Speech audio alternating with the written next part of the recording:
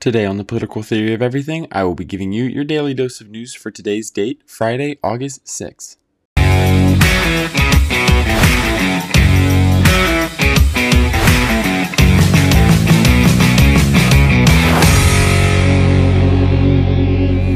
Alrighty, to start off our news today, we have an article from the Daily Wire.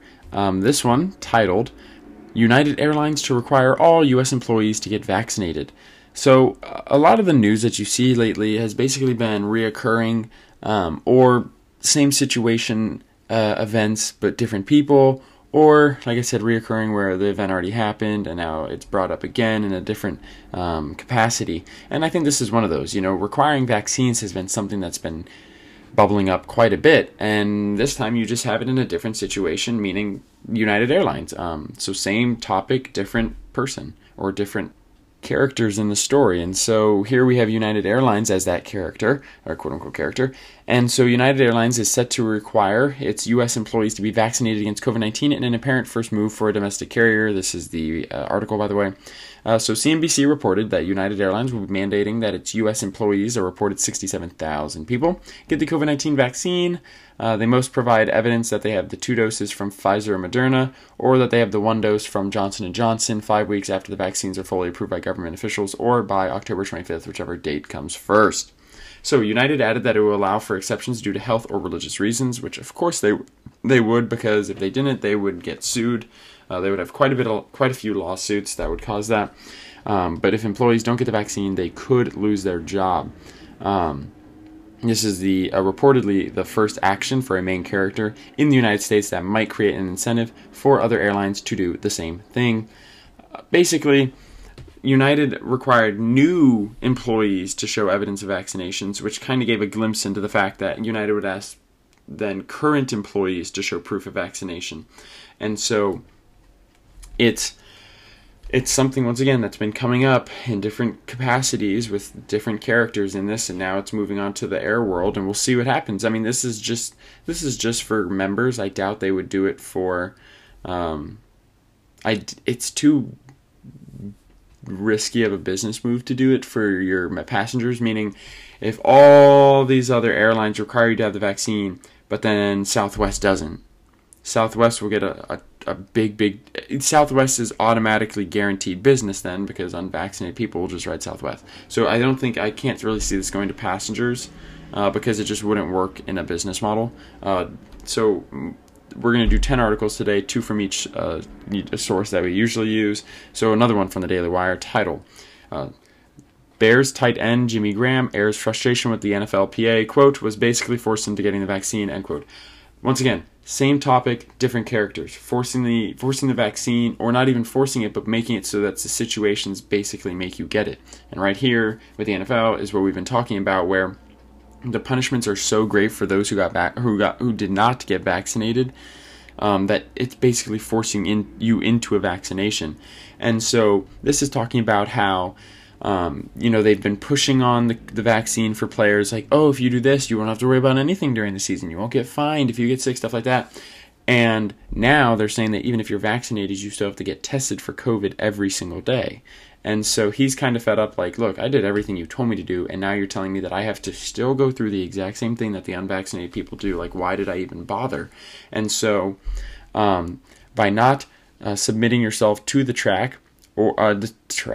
test, or wear a tracking monitor, it could be $50,000 for not going to the test, and then not wearing the tracker would be $14,650.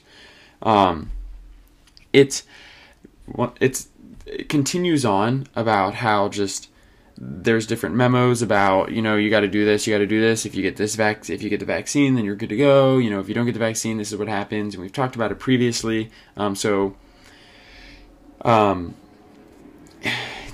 a reoccurring topic, and it's going to keep coming up over and over again through the year, especially as, they debate how are we going to do vaccine mandates and such, and pushing the vaccine onto people, seeing, well, if you want it, if you don't want it, still get it because it saves others. And we've talked about it many times in episodes before, so we don't need to go into it again.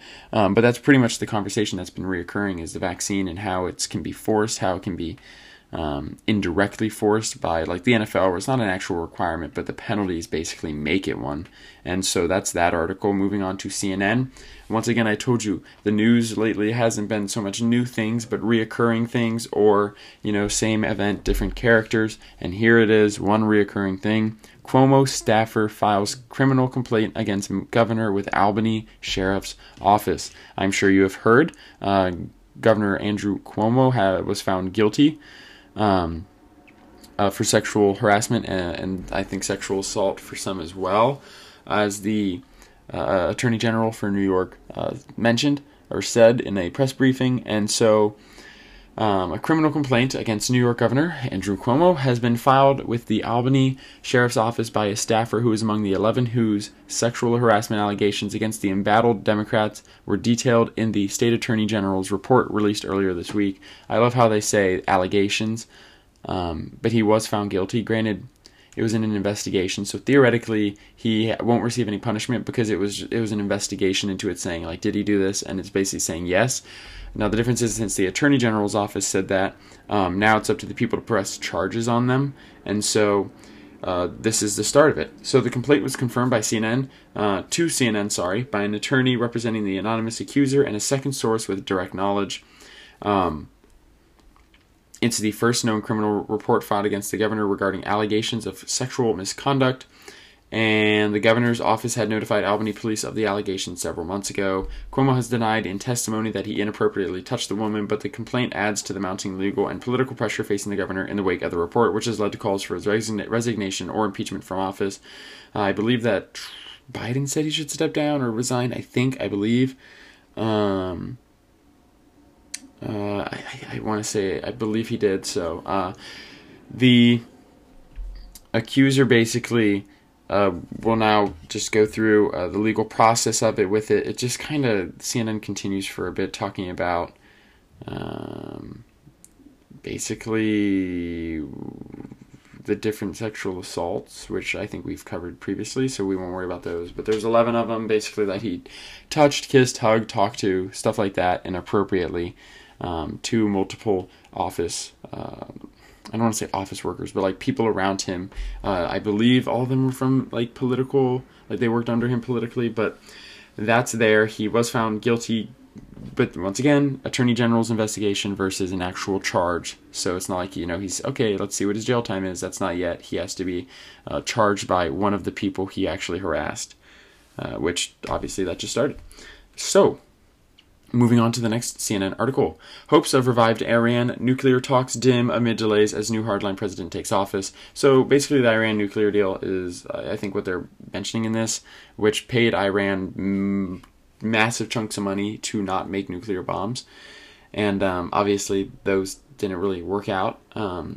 So the Biden administration officials are becoming increasingly pessimistic about reviving the Iran nuclear deal as the country's new hardline president takes office, and its nuclear program continues to accelerate. National Security Intelligence Office officials familiar with the negotiations told CNN. Just think, America paid them, and then they used all that money to create nuclear bombs. Yeah. So the deal's original signatories, known as the P5+1, the US, UK, France, China, Russia, and Germany, had hoped to begin their 7th round of negotiations by now. Some officials have expressed disappointment that the talks have been so delayed since the last round ended on June 20th, especially as Iran's nuclear advances risk making the current deal irrelevant. Now that President Ibrahim Raisi is officially in power after his inauguration Thursday, officials are hoping meetings will begin in the next few weeks, but it's still unclear if and when that will happen. He is a hardliner, but basically he has said that he does not oppose the nuclear deal. Of course, why wouldn't you? It gives you a bunch of money.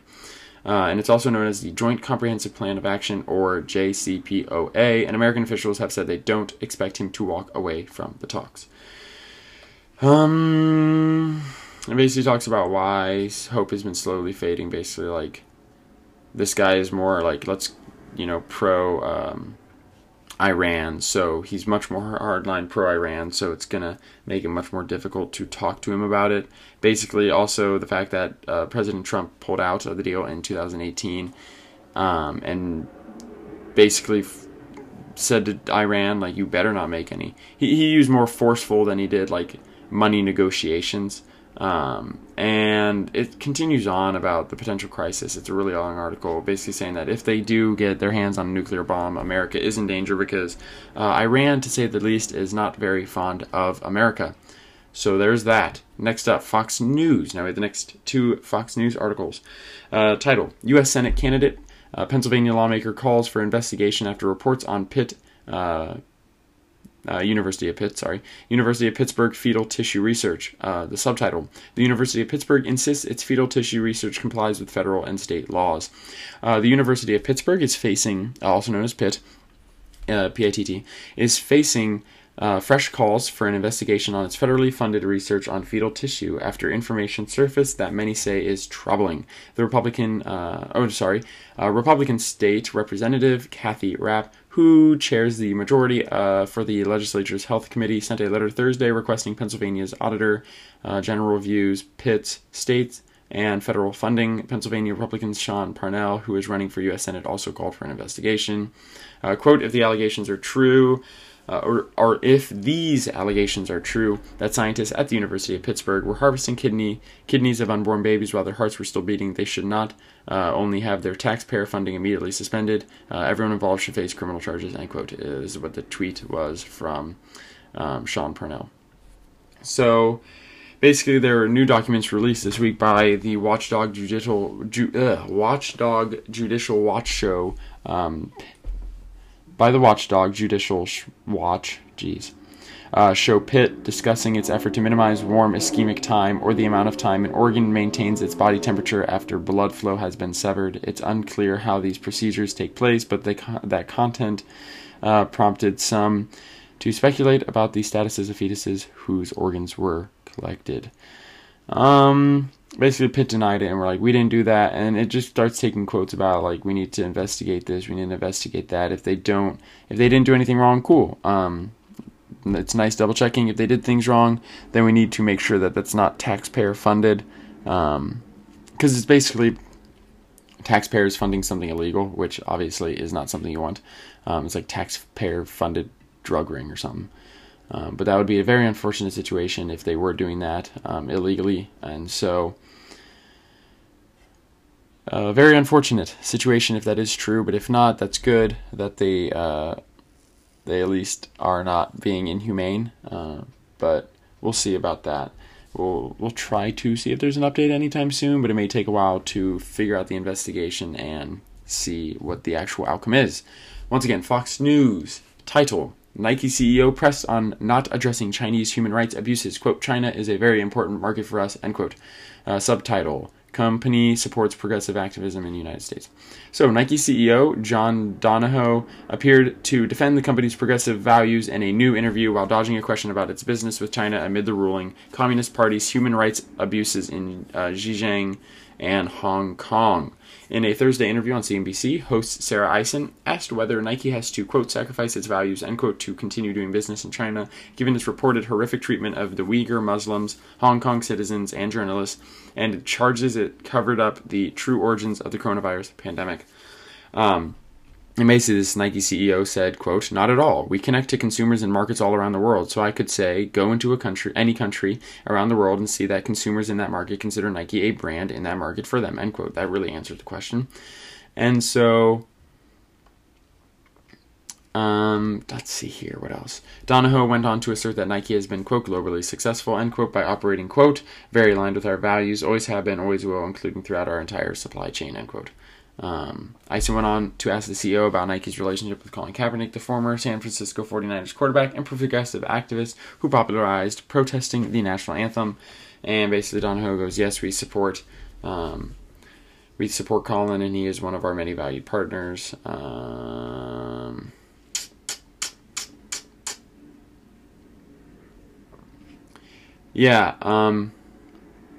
So this is a quote from a statement from Nike.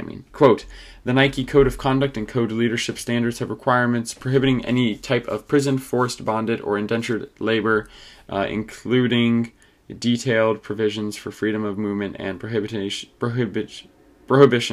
on discrimination based on ethnic background or religion, end quote. Which, let's think about China and the Uyghurs. Definitely not happening. So, next up, CBS. Once again, 2 articles each from CBS. So we have 2 here. California's Dixie Fire is now the largest wildfire in the U.S. and 3rd largest in state history. The Dixie Fire in California is now the largest wildfire in the United States, growing to 432,813 acres overnight. As of Friday morning, the flame was 35% contained, and officials said heavy winds have made it difficult to control. Fire officials said that the Dixie Fire grew more than 97,000 acres since Thursday, making it the 3rd largest fire in California history. The wildfire has destroyed 134 structures and threatens over 13,800. This week, the blaze decimated the historic town. The blaze, not the news outlet, but the fire. This week, the fire decimated the historic town of Greenville, where streets have been reduced to rubble homes and businesses. Some from the 1800s were charred beyond recognition. In Plumas County, more than 100 homes were destroyed, and 4 residents are unaccounted for. Officials there said in the town of Chester, 2,000 residents have been evacuated while fire crews work desperately to try and divert the flames around the town. There's some images up there. You can see things absolutely on fire. The thing is, even like when humans aren't in an area, wildfires would happen. It basically was like a forced way of replenishing itself. And so the question with these is, of course, there's many that are human caused or caused by humans, but like if there is a wildfire, I mean those happen naturally with or without humans.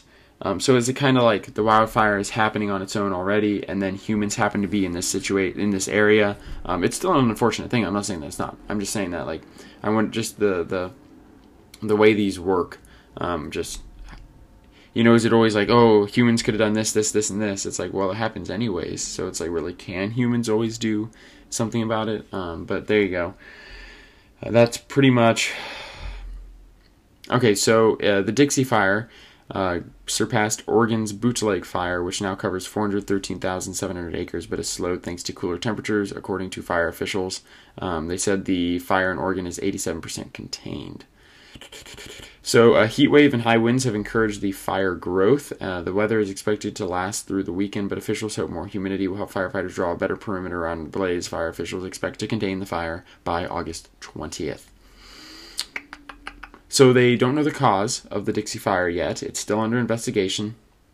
But they do believe that the fire could have started when a tree landed on one of the power lines for Pacific Gas and Electric Company. So there it is. That's the entire article. Next up, CBS News again.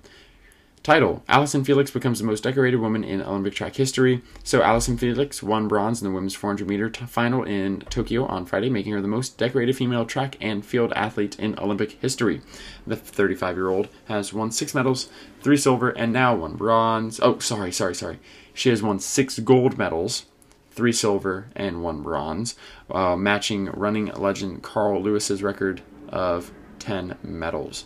Felix, who was participating in her 5th Olympics, finished her race in 49.46 seconds, right behind the Bahamas' Shanae Miller-Uibo, who secured gold, and Dominican Republic's Maralady Paulino, who got silver. So she's a new mom compared to last Olympics. She shared a touching moment with her daughter Camry Grace and fellow Olympian Quanera Hayes and her son Demetrius following her performance in the U.S. track and field Olympic trials in June. In an interview that day, she reflected on her journey to get back on the track. She had an emergency C-section and gave birth to her daughter 2 months early. Cameron apparently weighed only 3 pounds. Her daughter, Camry, she weighed only 3 pounds at the time, and then spent 29 days in the NICU. And then 10 months later, she won her 12th World Championship gold medal, breaking legendary sprinter Usain Bolt's record. Medal count, I believe. Yes. I was like, wait, what? Okay, so, because that means she would be running like 30 plus, I think. I think that'd be the first to touch 30, but I don't even know. Okay, so that's pretty much all from the article. Just then continues just to talk about the daughter and stuff, and so how she just is so happy to be able to do it with her daughter and for her daughter and all that. So here is one from the Blaze. So Title: Fauci-led agency spent over $400,000 in taxpayer money on deadly and unnecessary experiments on dogs. And this is once again from Watchdog Report, which we came up in our article, one of our articles earlier. So, the National Institute of Allergy and Infectious Diseases, directed by Dr. Anthony Fauci, spent more than $400,000 in taxpayer money on abusive experiments on dogs, according to a government watchdog group. The NIAID directed $424,455 to the University of Georgia Research Foundation in September of 2022. Test an experimental drug on beagles. The experiments purposely subjected dozens of healthy beagles to biting flies that were carrying a disease-causing parasite that can affect humans. The records obtained under the Freedom of Information Act request shows the dogs, quote, vocalized pain, end quote, during the experiments. The Daily Caller reported that the NIAID task order says, quote, 28 beagles were allowed to develop infections for 3 months before being euthanized for blood collection, end quote. Another quote, the dog experiments are set to be completed by January 2022. However, the task order states that the beagles are to be euthanized 196 days after the start of the study, end quote, the Daily Caller reported. So apparently the beagles will be euthanized in June of 2021, which has already happened. But this is talking about reports from previous. Let's see what else here. The experiments were deemed to be unnecessary since the investigational drug, quote, has been extensively tested and confirmed in different animal models such as mice, Mongolian gerbils, and rhesus macaques, end quote, according to the White Coat Waste Project, a government watchdog group. Justin Goodman, White Coat Waste Project Vice President of Advocacy and Public Policy, said that Fauci, quote, needs to be held accountable for the staggering waste, end quote, of taxpayer money. And then it just talks about how, like for Wuhan, he funded Wuhan, but also let's talk about all the things he's doing here as well. That's kind of also what the article talks about in here. And the Daily Caller contacted them, and they have not gotten a response from the NIAID or Dr. Andrew R. Moorhead, an associate research scientist and principal investigator during the experiments. That's pretty much it for that article. And next up, last article from the Blaze again. Title: 9/11 families tell Biden not to attend September 11th memorial events on 20th anniversary because of broken campaign promise. So the families of victims of 9/11 told President Joe Biden not to participate in any memorial events for the 20th anniversary of September 11th unless he upholds his promise to declassify U.S. government documents regarding the terrorist attacks. Nearly 1,800 family members, first responders, and survivors who were directly impacted by the September 11th terrorist attacks told President Biden he is not welcome to attend any 9/11 ceremonies next month that will mark the 20 years since the terrorist attacks that killed nearly 3,000 Americans at the World Trade Center in New York City, the Pentagon, and Shanksville, Pennsylvania. The 9/11 families will object to, quote, any participation by his administration in any memorial service of 9/11, end quote, unless he authorizes the, quote, release of all documents and information to the 9/11 community that our government has accrued in its investigation of the Kingdom of Saudi Arabia and which former FBI agents have sworn establishes the kingdom's role in 9/11 to allow us to rightfully obtain justice against the kingdom, end quote. Wow. Basically, the families wrote this in a letter, quote, as we approach the 20th anniversary of 9/11 and having been used as a political bargaining chip for 2 decades, our patience has expired. We had great hope that President Biden, who campaigned on bringing truth and trust back to the Oval Office, would value the lives and sacrifices of the American citizens over diplomatic relations with a country accused of mass murder, end quote. They basically say that we cannot in good faith have him here as he does not fulfill his commitments. And it talks about then other people just saying like kind of the same things, like how are we supposed to have him here? How are we supposed to have any government officials here when they don't even respect us or respect our wishes and our requests about this, and they continue to break promises during and from their campaigns. George W. Bush, Barack Obama, and Donald Trump also declined to declassify 9/11 documents, citing national security concerns. And so the 9/11 Commission found no evidence that the Saudi government or senior Saudi officials funded al-Qaeda, but admitted that Saudi government-funded charities could have diverted money to the group. So several 9/11 families are involved in a lawsuit that accuses Saudi Arabia of being complicit in September 11th terror attacks. So that's all our news for today. A lot of it reoccurring, a lot of it Same situation, different people, different characters, and so a lot to be updated on. You've got Cuomo, you've got the investigations into multiple things that we've read about, and we'll see about 9/11 and how they will be doing that there in New York City. But until then, have a wonderful Friday and a wonderful rest of your weekend. Thank you so much for listening.